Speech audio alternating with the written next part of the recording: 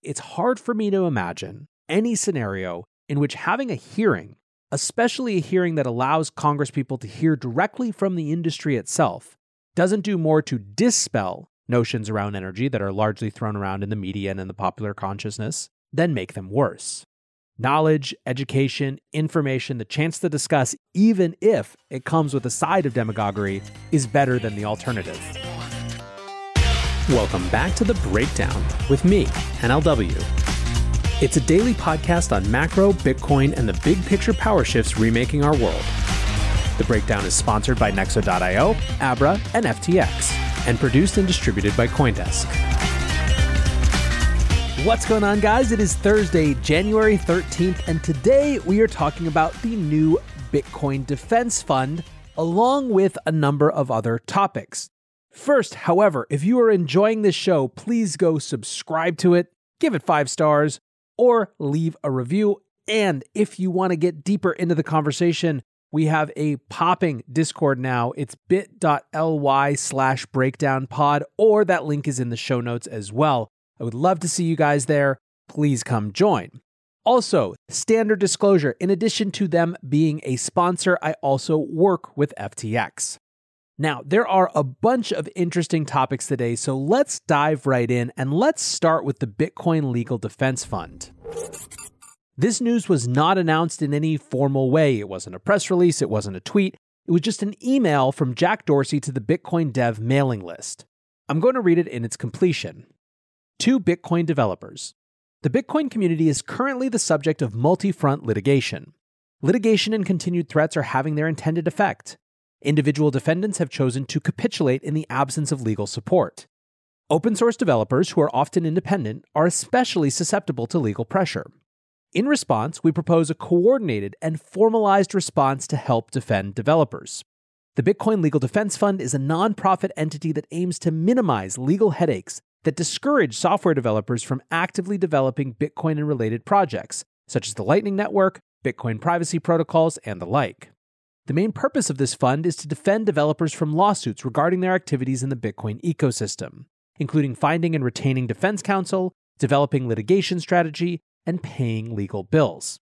This is a free and voluntary option for developers to take advantage of if they so wish. The fund will start with a core of volunteer and part-time lawyers. The board of the fund will be responsible for determining which lawsuits and defendants it will help defend. The fund's first activities will be to take over coordination of the existing defense of the Tulip Trading lawsuit against certain developers alleging breach of fiduciary duty and provide the source of funding for outside counsel. At this time, the fund is not seeking to raise additional money for its operations, but will do so at the direction of the board if needed for further legal action or to pay for staff. If you have questions or concerns, you can email info@bitcoindefensefund.org. We'll share more information in the near future. Sincerely, Jack Dorsey, Alex Morkos, and Martin White. So if you're not familiar with those names, that's obviously Jack Dorsey, the former CEO of Twitter, the CEO of Square, now Block, the co-founder of Chaincode Labs, Alex Morkos, and the academic Martin White. As you'll probably well know, one of Craig Wright's current line of attacks these days on Bitcoin is suing Bitcoin developers, which is all sorts of gross. And when it comes to how I feel about the Bitcoin Legal Defense Fund, I will say not a lot other than it fucking rocks. Contributing to the Bitcoin network shouldn't be some penitential act of self-sacrifice, and it certainly shouldn't involve opening oneself up to lawsuits. The community is rightly stoked.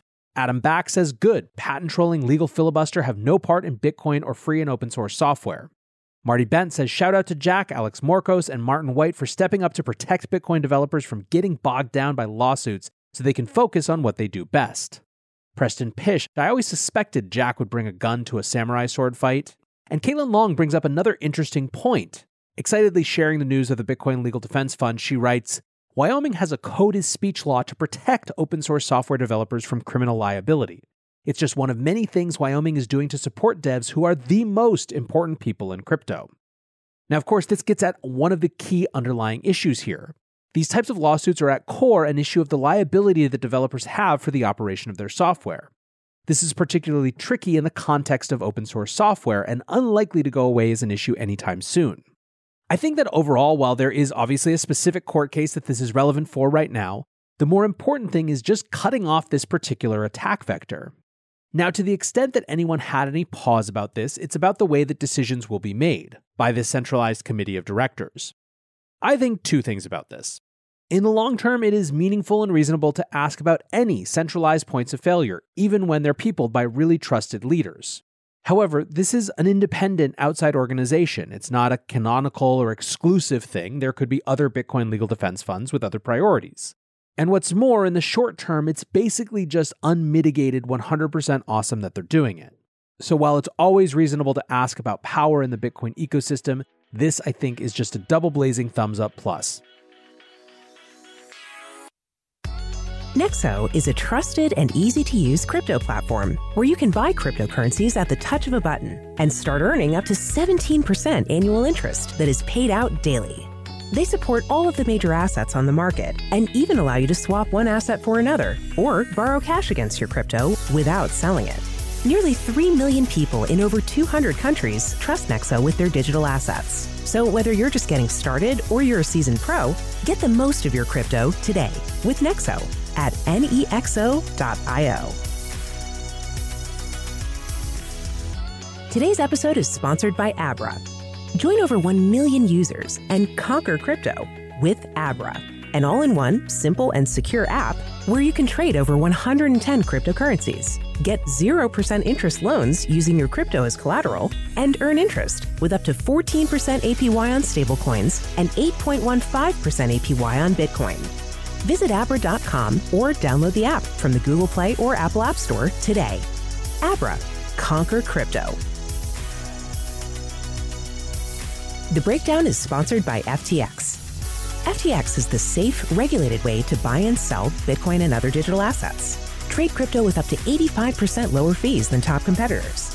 FTX US is also the only leading exchange that supports both Ethereum and Solana NFTs. You can trade NFTs with no gas on FTX US, and gas is subsidized when you withdraw off the platform. Help support The Breakdown and visit ftx.us today. That's ftx.us.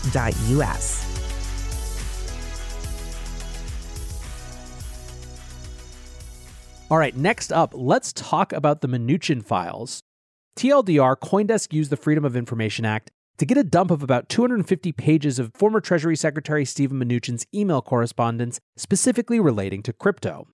There are a few interesting nuggets. First is Jared Kushner, the president's son-in-law, who is more involved in foreign policy, was quietly a booster for digital currencies. On May 29, 2019, he suggested that a group come together to have a brainstorm about a US digital dollar. He linked in that email to a post from former Y Combinator head and OpenAI CEO and WorldCoin guy Sam Altman, where Altman argued that the US government couldn't stop crypto but could, quote, create the winner. Kushner seemed disposed to the idea of a central bank digital currency, saying, quote, "My sense is it could make sense and also be something that could ultimately change the way we pay out entitlements, as well as saving us a ton in waste fraud and also in transaction costs." Kushner obviously was ahead of his time on this one, given how big a deal CBDCs would become the following year, especially in the wake of COVID-19. In October of 2020, the Ukraine government asked the Treasury for help when US exchanges stopped servicing Ukrainians. They got no response, but Bill Hughes, a lawyer at Consensus and former Department of Justice lawyer, tweeted, "I suspect one of the most interesting parts of the story will be the most overlooked, and that's Ukraine complaining about US exchanges bailing on it because concerns they would violate sanctions imposed on Crimea." This dynamic persists. The other interesting moment was in the last months of Mnuchin's role when he was trying to put strict new rules around crypto wallets. Now, the timing of this was rushed, the rules would have required exchanges to collect a ton of info, and it would have undermined people's privacy around their own wallets. In these documents, we get a view of the arguments from legal counsel that flooded into Mnuchin. The Blockchain Association retained outside counsel, and Kirkland & Ellis lawyer Paul Clement wrote a letter to Mnuchin saying, quote, "The notion that stakeholders could meaningfully engage with a rule that touches on more than 24 separate subjects in such a highly truncated period would be doubtful even in the ordinary course. Thus, what purports to be a reporting requirement may well operate as a de facto ban." What makes this interesting to me is that it was an early inflection point for the blockchain lobby. That lobby has grown stronger as the need has grown stronger over the course of the last year. Certainly it was strengthened, for example, by the fight around the infrastructure bill. But this was a real warning shot when this happened. We've had many more since, and we'll have many more in the months and years to come. Speaking of the regulatory world, the U.S. House and Senate Agriculture Committee has sent a letter to the chair of the CFTC requesting more info on digital asset marketplaces. The letter gets into the CFTC's history with crypto, including its thinking around Ether and BTC as commodities. It reiterates the CFTC's power to bring enforcement actions against digital asset marketplaces through the Commodity Exchange Act. It details specific risks, such as arguing that there has been an uptick in losses from scams and also highlighting DeFi as a risk. The letter says there are still questions around who is responsible for monitoring DeFi markets for fraud and manipulation, safeguarding customer funds, and ensuring parties meet their obligation to one another. We're also concerned about any DeFi protocols offering derivatives contracts on unregistered exchanges, the subject of a recent CFTC enforcement action. From there, the letter lays out 8 questions to help Congress understand how they can better address these questions and more. The official Twitter handle of the Agricultural Committee followed up, saying, "More Americans are trading digital assets, but there's still a lot we don't know about the risks. We are calling on CFTC to help us further understand the benefits and risks presented by digital asset markets and related emerging technologies." The take that I liked best about this came from Jake Chervinsky, the head of policy at the Blockchain Association. He wrote, "The CFTC has always taken a thoughtful and constructive approach to crypto, rightly acknowledging its benefits while honestly assessing its risks, and above all, making sure the industry and technology can flourish in the USA. It's great to see Senate Democrats asking the CFTC to lead." Now, another member of the Blockchain Association, David Grimaldi, the head of government relations, also tweeted about a different congressional action around crypto as well. Grimaldi tweets, "Breaking. The interest in all things crypto and blockchain is stretching across Congress and will no longer reside solely in the congressional committees that exist to oversee the financial industry." Moments ago, the Energy Commerce Committee announced a mining hearing for 120. Entitled "Cleaning Up Cryptocurrency, the Energy Impacts of Blockchains," the E&C Committee's Subcommittee on Oversight and Investigations plans to explore the impact of crypto mining on power grids, the ability of miners to utilize solar, wind, and other alternative sources of energy.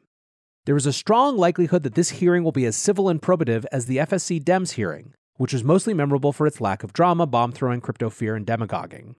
The subcommittee wants to hear the as-yet unannounced witnesses discuss energy consumption, how to moderate energy use in times of crisis, e.g. deep freeze temperatures, how hydropower can be moderated during droughts, and more. Witness list to come. The increased interest in crypto from Congress committees is here to stay. So, not everyone, I will say, shares Grimaldi's confidence that this is going to be civil and probative. Many are concerned that this is going to be a big chance for grandstanding and flame-throwing and demagoguery, exactly the things that he said it won't be. I think our first indication of that will be who is actually on the witness list.